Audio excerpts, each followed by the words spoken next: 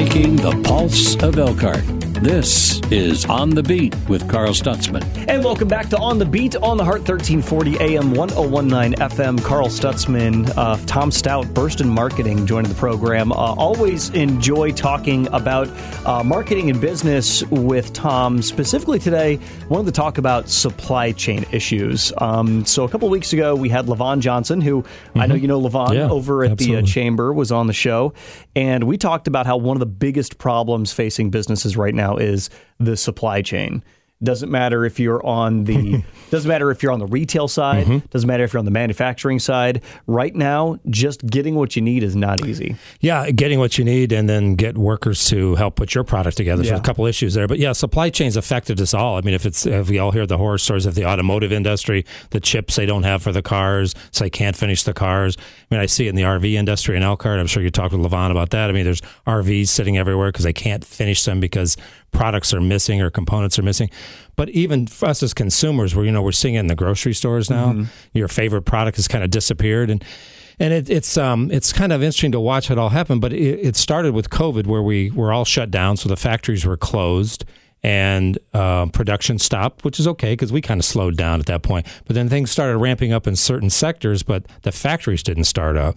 So it's like we're ready to go back to work, so to speak, or back in business, but stores can't be ready because behind us, they don't have workers or they don't have parts or whatever it is to make their part to keep the cycle moving forward. So every industry, one of the ones I was just thinking of that happened, and it's kind of weird to think about, is like outlet stores. If it's a TJ Maxx or a Nordstrom Rack or something, they're going to have less product. And you think, well, why is that? Because last year we didn't make as much product. We didn't sell as much product. So those stores are going to have less in there because it's usually the leftovers or end of season product and so on. And so then that store is going to suffer. And then when we're making new product, the regular retail store is going to suffer because there weren't enough components, be it buttons or zippers or whatever. So it truly is it's kind of a mess right now, and it's like, when does it end is the big question. Well, I think a lot of it is that we were not producing for need in many cases. We were producing for future need. I should say we weren't producing for current need. We were producing for future needs. Right. So, you're on the marketing side, obtaining T-shirts. Let's say you're putting together some T-shirts for Chevy. You could call in and you could say, all right, we're going to order 1,000 T-shirts a month, right? So they're going to know, for the most part, that your order is going to be that month to month. That's forecasting. They're forecasting. They're making it for that. Well, the pandemic stopped. You stopped making those shirts. Absolutely. They stopped producing those shirts. And now we're just trying to catch up to where we need to be. We haven't even gotten to the point where we're ahead of, or we're even close to stocking anything. Yeah, we're not caught up. Yeah, an example, you talk about apparel in my industry. There's a specific type of cap that comes in about 20 different color combinations, a baseball cap, that we buy blank and then embroider or screen print or whatever, company's logos on. So the manufacturer we went to is totally out of caps, all the colors. All their distributors are out of caps, all the colors. So it's exactly what you're saying. We're not even ready for today's demand, let alone get ready for the future. And in the one style, black on black, the front of the cap's black, the back of the cap's black. 360,000 caps are on back order right now. 360,000 of just black, and that's not a normal year's production. They don't sell that much in a year of that black cap. So he's got to fill that back order and then get his normal inventory back in. I mean, we're moving way into next year. I mean, they're saying that if you went and buy, I know I'm jumping around a bit on product type, but if you went to buy a bicycle now in a normal bike shop, now I'm not talking at a department store, but a Trek store or a Specialized store or whatever, they're actually taking orders for 2023. 22 bikes, most are sold already, because same thing, they can't get caught up to get back to even. So everybody's coming in, hey, I'll hold, put it on hold, I'll take the bike, and then it cuts into their inventory for what was coming in for next year. Well, it probably doesn't help either that we are, whether the individuals at the top of the pyramid want to admit it or not, we're seeing the effects of inflation. Oh, absolutely, right now. we are. I mean, 100%. They may not want to admit it, and they may say that inflation's, we haven't had. No, it's big, it's huge, and for small businesses that their margins are small, they are trying to get people to come in and work, and everything costs more. I mean, yes. How do you balance that? Yeah, you can. I mean, we want to give a good wage. We want to pay more. A lot of companies are having to pay more to get workers, but they have to pass that along. There's no free ride here. It's like free shipping. There's no free shipping. Somebody pays. Yep. So if they're paying more to workers, so they have to charge more for their product, and then we as consumers have to pay that, or we don't. We make a decision, but I can say most every product line that I carry, I've received notices. If they haven't gone up, they're getting ready to go up in price. Everything has gone up. And they say, well, it's not much. It's 3 to 5%. Well, that's a lot of money. You do that over the board on everything, and then I have to pass it on to my customer along with those increased wages. Mm-hmm. So it's a tough spot for all of us. So, what do you do as a consumer when you go to the store and you see your product almost gone? Do you hoard it? That just creates a bigger problem, or should you back off? Putting gasoline inside plastic bags, that sort of thing. We had this conversation last year. The switch wasn't going to get flipped on. Let's say that the pandemic were to end today and they were to say, we found the exact cure, pandemic's gone, it's done, no one's ever going to have this virus again. It's not like all of a sudden everything's going to get better. Every business is going to be healthy. It's going to be just like it was. We saw a lot of businesses that closed during the pandemic. We're still going to see a lot of businesses that close post-pandemic. Oh, 100%. Yeah. It's not over yet. The carnage is not done. I look at it as like the United States is like one big startup company. We're all starting up. These are problems you would have if you start an individual business, and we're all having it collectively now. The consumers are starting to understand what it's like to have a business, because when you start a business, it's not all easy. It's like everything just shows up and we get a product in and we sell it to you. There's a lot of moving parts, and that's what we're seeing, this all trying to get in sync and get things back to normal. And it could be another year. It could be 2 years. Do you think maybe we went before the pandemic a little bit too far down that road of the instant expectation of availability? Oh, yeah. You think, our lives, even with just expectation of when we get a product shipping or whatever, Amazon's trained us to, I get it today, tomorrow, whatever, 2 days.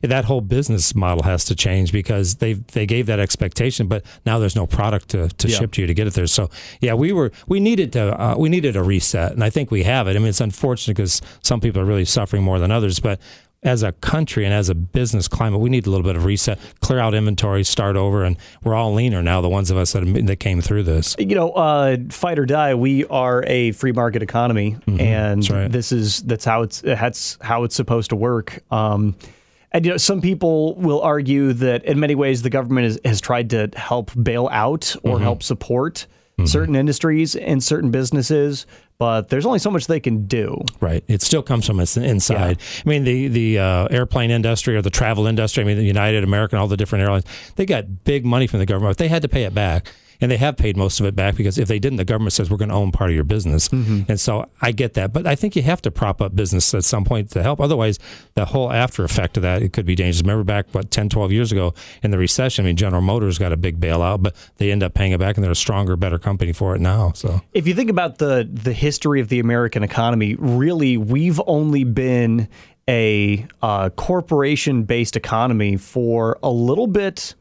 I would say probably a little bit over 100 years at this point. Back in the 1920s, still at that time, most of the business to be done in the United States was what we would qualify as small business.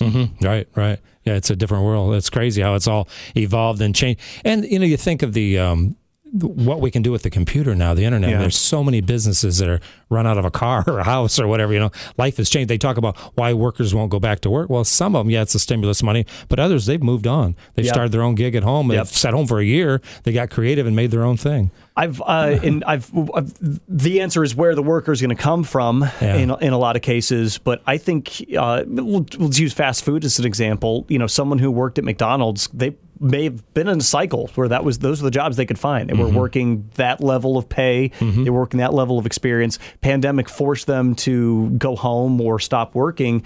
Well, now that the time has come to go back to work, they've either realized that they can do better or they just don't want to go back to that life anymore. They don't want that environment, right? And there's nothing wrong with that. And they go on to something else. But as long as they go on to something, they'll be productive in the economy and society. That's the key. Yeah. The question is, how long is that going to take? Yeah, that is the problem right now because, as you know, if you want a job, you could have about 20 of them this afternoon. So I've had the conversation with people before, and I'm like, look, if I were, let's say I were to get fired on Friday, tomorrow, if I were to get fired, it's no problem. Then I would have a job by Monday. Yeah, you truly would. I probably, and to be honest, I love my job. There's a reason why I do this job, and it's not for the money, but I would make more. You could, yeah. I mean, easily I could go make more. I could apply at any factory in Elkhart County and be making more than I am now. There's bonuses you get just for signing up.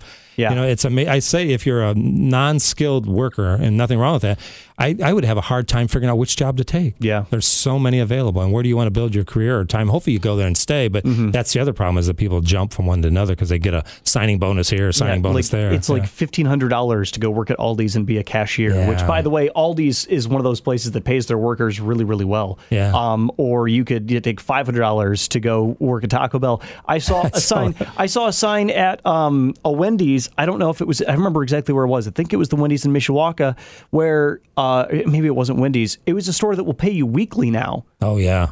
Or even daily. Some places will pay you daily. If you'll show up every day, they'll guarantee you that you'll have your money from that day's work in your account the next day. See, they're all looking for ways to incentivize you. And I'd heard the weekly. I'd not heard the daily. But weekly is very important because I know we pay every 2 weeks at Burston, and we had people come in and said, no, I have to be paid weekly or I won't work. Because most of the competition is doing that. So we did it. You know, we had to conform to it. But it's one of those things that they're doing all these different programs and incentives to entice you to come in because they have to. Otherwise you're just another job at $10, $12, $15. I think that if there's any consolation to this, our area, we definitely are not insulated from any problems, but with the amount of industry that flows through and the number of people that live in our area, as Michiana as a whole, is what I'm thinking here, we're probably in pretty good shape to weather whatever is still to come. Oh, yeah. No, there's an energy, there's a vibe here that's tremendous, for business right now. You go to other cities, it's not the same. So we're in great shape that way. Tom Stout, Burston Marketing. If people want to talk marketing, if they want to check you out, where should they go? Yeah, I'd love to talk with you. 574-262-4005, or you can send me any questions at letstalk@burston.com. All right. And thank you again, Tom, for joining us today. We will talk to you again soon. We got more coming up next on The Heart, 1340 AM, 1019 FM.